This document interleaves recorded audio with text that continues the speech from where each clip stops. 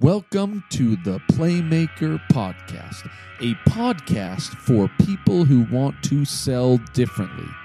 Playmakers wage war against traditional sales and win. Remember, success is just one play away.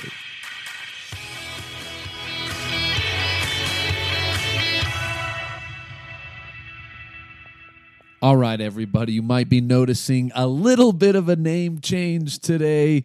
No more sales acceleration, out with the old, in with the new. We are the Playmaker Podcast. Why Playmaker? Why not sales acceleration? You know, truthfully, I didn't want sales acceleration that much to begin with. I don't mind it. I've been racking my brain for a long time on what I feel would be best for this podcast. I had a great conversation with a gentleman by the name of Mike Taylor. And we were brainstorming, different names, different movements. We thought sales hacker, I like those guys. That's obviously taken. Hacker, though, hacker's kind of, it's old school a little bit. It's a little overused now, so didn't really want to do that. I liked Rainmaker, but, Rainmaker, that maybe wasn't the best, but with Maker. And then all of a sudden, he said Playmaker, and I just thought that lightning bolt hit it. And I said, boom, let's do it. And Playmaker was born. So why, that's the why. So what is a Playmaker? Playmakers, I put down a couple notes. I'd be interested to hear you guys' feedback. So I like the idea of Playmakers being a new type of salesperson, right? I liked them that they're not using their gut and intuition. They're using science and testing. I like Playmakers who ask forgiveness rather than permission. Playmakers, they don't oversell and underdeliver. They oversell and overdeliver. Their middle name is value. This is good. This is pretty good.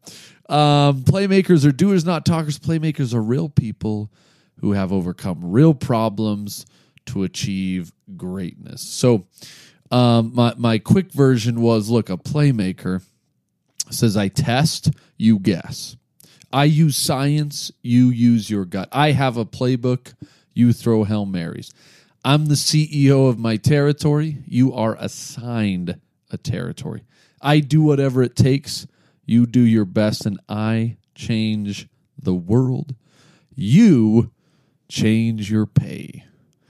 Remember, success is just one play away. So yeah, that is Playmakers. I think it resonates a lot with what we do here at InsideSales.com. It's what we've been doing, focusing more on is leaders, salespeople who are changing the world one step at a time, one play at a time. So I hope you like the change because it's going to stick at least for a while until I get ADD to change it again. But with that, we have a fantastic guest today. We got another great episode. As always, times there's always fun stuff going on in the sales acceleration space. But I think this time I've been real interested in this company called Prospect Cloud. I think they offer a lot, and we've got a special guest, DovHirsch. Am I saying that right, Dov? You've got it perfectly. I mean, I think that's a first, that someone's got it right the first time. It's probably because we had talked once before, but appreciate you coming on. I'd love to hear a little bit about your background, Dov, and some of the cool things you guys are doing over there at Prospect Cloud. Yeah, absolutely. No, I appreciate it. This is been looking forward to speaking with you in this capacity, Gabe. So my background, I guess working backwards, I've been spending probably the better part of, decade and a half, predominantly in the healthcare space. I've been building organizations, working with turnaround organizations and venture capital, private equity, but really focused on growth transition, change management, or as it relates to growth for organizations and sales forces. Interesting. And how did you end up at Prospect Cloud? And what do you guys do over? What exactly do you guys do over there? Yeah, no, Prospect Cloud actually, funny enough, I had worked with Prospect Cloud as a client. And so working in the marketing and ad space as it relates to healthcare, we had worked with Prospect Cloud to effectively source, build, customize different audiences for different purposes, anywhere from market segmentation, product testing, reviews, to actually filling the funnel for different sales forces in a B2B environment. So I've been actually working with them for a number of years. And at the end of 2015, I had exited a business in healthcare IT consulting. And after about 3 months, my wife basically said, "You need to leave the house." And basically, I'd reached out and become really, really good friends with the CEO over there, Oren. And he and I had talked about essentially working and collaborating to build his organization even further. Prospect Cloud, it's interesting. It's a relatively little known brand, but the organization's been around for just a little over 10 years. And so the organization was looking to essentially capitalize on what's been happening in the sales ecosystem, right?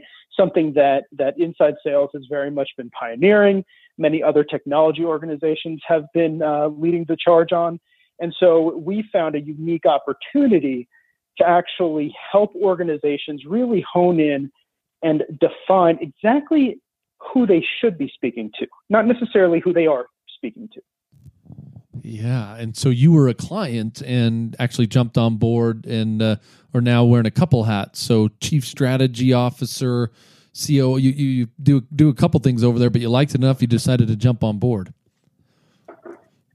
Yeah, so it's been, quite frankly, I mean, there's really, in my experience at least, the one key ingredient that's determined success in an organization, especially one basically on the brink of explosive growth, has been, is it a learning organization or not, right? And that can come in many different forms, but the requisite has to be from the top down. And so Oren had set really a culture, just I think by his very nature, that always interested in learning and evolving and doing things better and better and better over time. And in an environment where there's no sacred cows.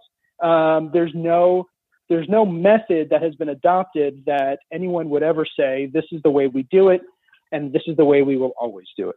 And so that in and of itself was enough to actually pique my interest to jump on board. And it's been a phenomenal ride ever since. Interesting. And you've been there now 18 months-ish? Yeah, just going on 2 years. Couple of years. Interesting. Well, I want to dive in. I mean, you've obviously got a rich background. I wanted to talk about this idea of, growing your business and practical ways to do that. But before we do, can you tell us one unique thing about yourself, something outside of work that you do? Oh, I don't know how unique it is. I think I love, as much as I enjoy cycling, I enjoy really good beer. And so those two things combined, you pretty much got me. But outside of that, I also work with a large group of organizations, nonprofit organizations. I am very, very fortunate to actually lead the board for a refugee resettlement organization here in Nashville, and very proud of the work that we're doing in that capacity. Yeah, I love the Nashville area. I can't blame you for spending time out there. Great people, great culture, great landscape. So let's talk briefly about this practical way to grow your business. I mean, you and I had discussed a little before. A lot of people go at this maybe the wrong way. They dive into a technology piece, or they want to find kind of the short or quick answer. But there is a better way to start thinking through a strategic way to grow your business. Can you kind of enlighten us as the way you've found it to be successful in your career and also here at Prospect Cloud? Sure. I think obviously it varies, right? Depends on the industry that you're in, who you sell to, what the changing trends may be. But something that's always worked well for me, and it may not work for everyone, but is to think about things at a root level. And organizations, whether you're talking about a small business, mid-market enterprise, regardless, they're organisms. They're comprised of individuals, of people first and foremost. And when you want to grow something, you want to change. And quite frankly, people don't really do change very well by our very nature, I don't think. That's been my experience. And so, unfortunately, I think oftentimes a lot of growth initiatives either try to force too much change too quickly across too large a set of people. And I think oftentimes it's the natural inclination for those people to actually dig their heels in, not to adopt that change. And so my experience has really illustrated that when you want to grow top line, you want to grow bottom line, nowadays we have so many tools at our fingertips. I think it's imperative to actually think about how those tools, how those resources are going to best equip the people that are prepared to utilize them, to engage with them, to learn from them, and to do so at the right time and at the right place. It may seem obvious, but oftentimes a purchasing decision may be made on one side of the organization that then rolls out across the entire, and simply put, it just does not line up. And so as a result, you have the inability either to capture value, to create value, or you actually lose value in the end. So, So I mean, if you're coaching an org, I mean, is it best to start with the people, or where do you kind of start thinking about? You guys want growth. Growth's a big buzzword. Do you got to get the people right first, or I mean, do you slip into some of these habits of going in the wrong direction? Well, I think you want to set the stage to some degree. So very few organizations don't want growth. Maybe a mom and pop or cottage industry of some type. They're looking to stay exactly where they may be. And the market may simply not even tolerate that, in fact, right? Stagnation may result in elimination. But those who are intentional about wanting to growth, they need to be communicating that across their organization. They need to help other people understand with a certain degree of transparency and intent of what all this is about. Why are we doing things differently? Why are we adopting new processes? Why are we introducing new people to the organization? Why are we investing in tools and technology when we've never really done that before? Because people get comfortable. Yeah. And so I think helping them understand why this matters and how it affects them on a one-to-one basis, but also as a departmental and organization-wide basis, yes, absolutely. Start with the people and communicate about that. Yeah. And then I think it's all... Sorry, go ahead. Well, I mean, this is a big problem in the space. I mean, it's a big problem probably anywhere, right? I mean, you start a new program, you buy new technology, you start a new initiative, you bring in a new trainer or trainee. Adoption often doesn't happen, and fundamentally, people don't think enough about this idea of, change management, for lack of better terms, and making sure that people get bought in. A lot of these people, especially millennials, they struggle being told exactly what to do. It's great to kind of get some buy-in and make sure they understand why. Just to double click on that, have you found some effective methods to do that? I mean, is it simply as easy as having that session around why we are doing this, or have you found some other things that really help in that scenario? It's never easy. So no matter what, you can be the greatest change agent in the world, and you can lead the most rigid people through enormous change, but it's never easy. So we should never use the word easy as it relates to these types of things. But what I will say is this: it starts there. Once you have that communication, and then you're going to start getting feedback, right? It's going to be two-way. You're going to start to assess, okay, who's on board for this? Who is embracing this change? Who may be on the fence, who is resisting, and then you have options. And once you start to understand who's going to add value to the next iteration of the organization and who's going to help you get there, who may be a roadblock, either intentionally or unintentionally, you can pull a number of levers. But it does start with that communication. So I wouldn't say it's necessarily easy, but it's got to be that two-way. It's not just opening up the session and sharing your intent, but also listening, hearing that feedback. Because oftentimes I think that there are a number of people, not everyone, but there are a number of people who may or are likely to say, I wasn't really on board with this at the outset, but I'm going to give this a chance, and I'm going to see where this takes us. And I think that we need to rely on those individuals. It also varies from organization to organization in terms of its life cycle and what are the drivers, right? So are you an early stage tech company who just received a Series A or a Series B, and your family of investors are really pushing to hit a deadline, right? So speed is always going to be a variable that you need to be mindful of. And also the stakeholders that are driving that agenda are something you need to be mindful of. Got it. So that's going to have an impact as well. Got it. Yeah, I mean, it just seems like, I don't know why that's an often misstep. Why do you feel, organizations seem to jump to the shiny object. They forget this kind of fundamental step of getting the group part of the strategy and getting the strategy in place. Is it just because of that it is shiny objects, or what's the reason organizations typically miss this part of the equation? That's a good question. I don't know if it's intentional or not. I think that sometimes it doesn't even matter, meaning we need to hit a target. Whether you need to lay off 50% of your workforce or not, that's not really a concern to me. You're the operator, I'm the investor. Not every investor operates that way. I don't mean to make it out to be the case, but I do think that we need to take a step back and listen and think, okay, we have different stakeholders now. We have new people who are part of what it is that we're trying to build, who have perhaps a different vision. Let's make sure that as best we can, there's alignment. So I don't know that it's necessarily intentional or not, but I do think it simply becomes a speed issue. Yeah, speed. Do you feel like, so as organizations start to nail this concept down, they get the why communicated and they start to get the buy-in of some of their constituents, where do you see as the next logical step if you want to get this predictable growth or this pragmatic way to getting you from kind of A to B?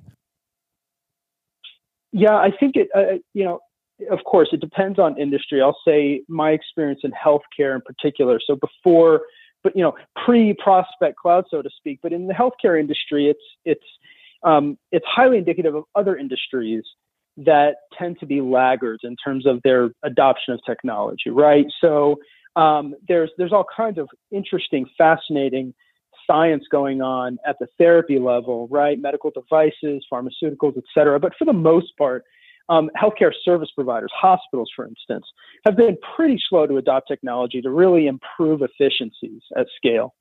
And so a good example here would be organizations where they thrive and run on process. They rely on process so much that, in fact, it becomes hard to shift and adjust those processes over time.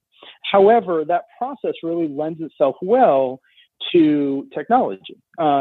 Building in a process that you can execute on, you can replicate, okay, and then you can scale on, quite frankly, is simply a manual way of delivering a technology solution.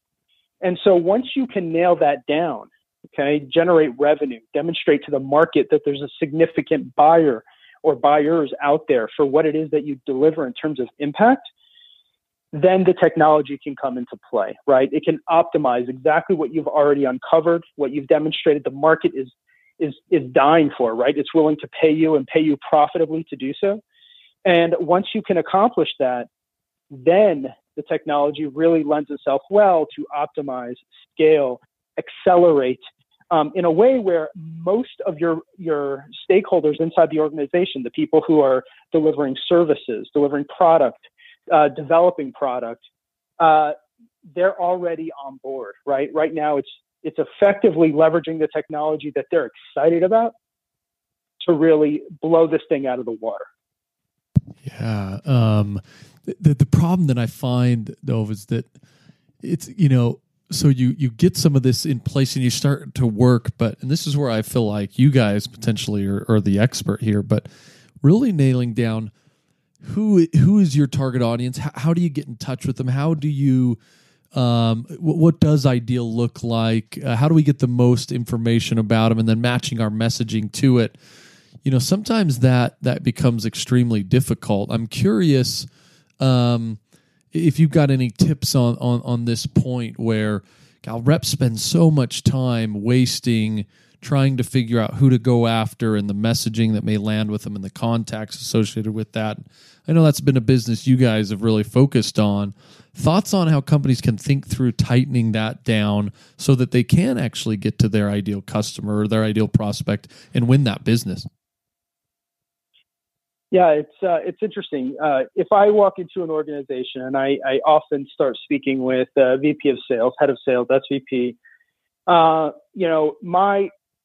what I hear from them is often almost in stark contrast to what I hear from a head of sales ops. It's really interesting because what is top of mind often for the SVP or the person who's in charge of top line revenue is actually different than the pain that the sales ops director is feeling on a day-to-day basis. Sales ops directors are hearing from the sales force, quite frankly, about all of the challenges and problems associated.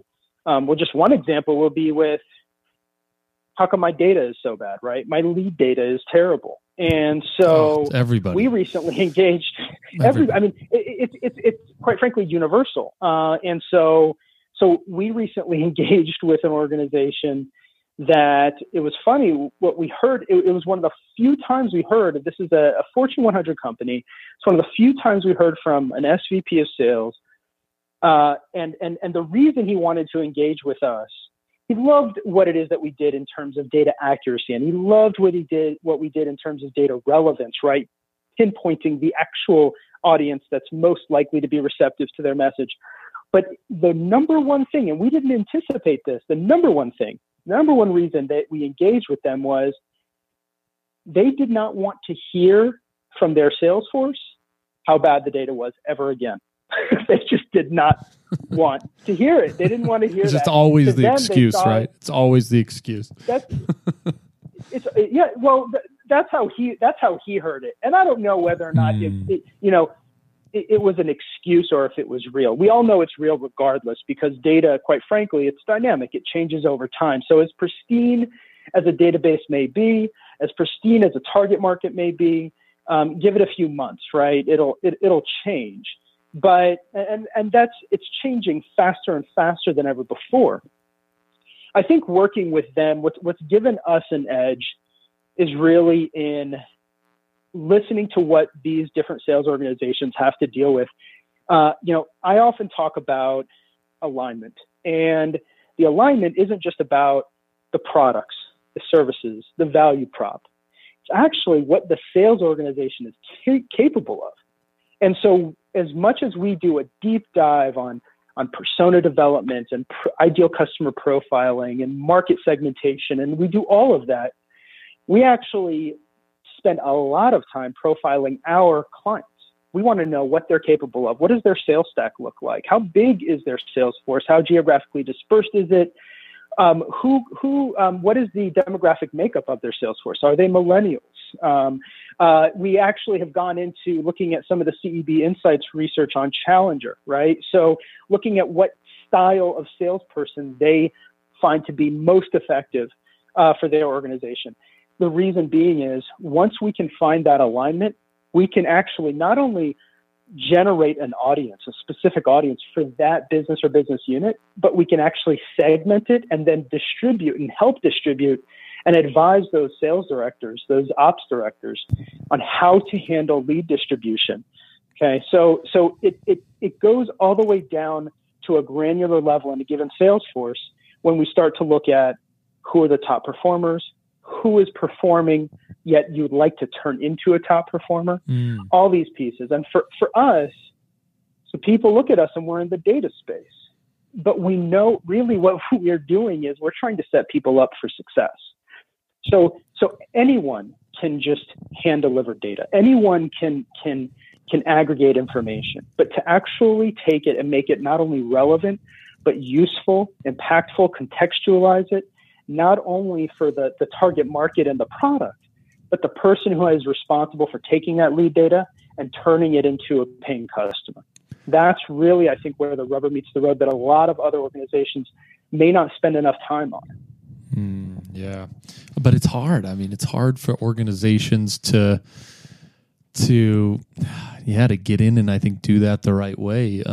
Any tips on if you were an organization, you were beginning this journey, first you establish that foundation and make sure you get your people behind it. But as you start thinking about getting an ideal customer or working towards that goal, any tips or tactics you'd recommend? Well, I think I look at it differently, depending if you fall into sort of the small, mid-market or upper end of the market. Okay. So for a small business, usually you're coming into an organization and they're looking for some level of moderate growth, relatively speaking, but they don't have the data about their organization to actually map what should be an ideal customer. So they're starting out a little bit behind the curve, right? Whereas a mid-market or a larger enterprise, they've had a CRM, for instance, for a while. And we're starting to see some of that change on the lower end of the market simply because there's a lot more entrants into the CRM space that are directly developing for that audience. But quite frankly, they don't have the data. So they need to get their information about their customer base. And that becomes, I think, a real challenge. So we tend to focus more there. There's a steeper learning curve. Once you're at the middle end of the market to the upper, it really becomes a focus issue often at times, right? So different business units within the organization are going to be focused on different things. So helping them understand how to make the most of an organization or a service like ours, where they don't need a single persona. They need what we often call multiple persona disorder, right? So thinking about many different segments and how they can address them. Oftentimes, the other issue, and you all may see this as well, is that it's shifting from a mindset of volume to accuracy. Larger organizations, right, I think, have been in the quality over quantity. Yeah, totally. Yeah, they've been in the volume-driven shotgun spray and pray approach for decades, if not centuries. And so it's so fascinating because we'll talk about high quality, high yield, high return. And so they love the idea of that oftentimes, but they're not going to stop doing what they've always done. They may supplement it or augment it a little bit. And that's where we start to see things. So I think that there's two pieces. If I could say to every Fortune 100 to 5,000 company out there, it would be do not be afraid or do not feel as though you need to hold on to your database forever just because you've thrown in good money after bad for a very long time. Know that data is dynamic, that much of it may, in fact, not only be not enabling you to capture value of the market, but actually wasting time. And so don't worry about what you already have. Sometimes it's really beneficial to start thinking about being fresh and new. And then also, do not hesitate to be targeted. We're living in this golden age of marketing and in data and information. And so people and organizations that are having a hard time capitalizing on our ability to effectively target a small, highly relevant audience, I think they need to rethink the culture that's enabled them to get where they are today, because things are changing. And what's true today is not going to necessarily be true tomorrow. Yeah, I mean, that's certainly in our world, right? I mean, you think you got it figured out, but as soon as you do, boom, things change and you get the carpet pulled out from under you. This world's all about disruption. The guy who can do it the faster, cheaper, better is always going to be nipping at your heels. Well, Dov, really appreciate the conversation. Interesting to think about really laying the foundation and then thinking through how to tactically get into your optimal buyers. I mean, problems that we're all facing, like some of your recipe for success here. In closing, it could be to do with kind of what we've talked about today or outside of that. Is there a principle that you kind of live by, or you coach sales or marketing leaders to live by if they want to see this growth or they want to transform their business? Anything come to mind? Well, I think that, I love the adage, fail fast, fail often. That's something that we certainly try to do. It's something that's worked well for me. And I think that salespeople and sales leaders that are able to effectively listen and also drive change, I think that quite frankly, that is a requirement today for any size organization. If you're in a sales leadership role, whether you're the CEO, the founder, the head of sales, you need to be able to effectively drive change. Yeah, love it. If someone wants to get a hold of you or learn a little bit more about Prospect Cloud, where can they go? Yeah, please just head on over to prospect-cloud.com, and they can reach myself. They can reach just about anyone right from that launch pad. But we'd love to help in any way we can. And Gabe, it's always a pleasure speaking with you. Yo, man, really appreciate the conversation. So for the audience, thanks so much to Dov. Interesting topic at hand, but we'll leave you at that. Say let's get at it.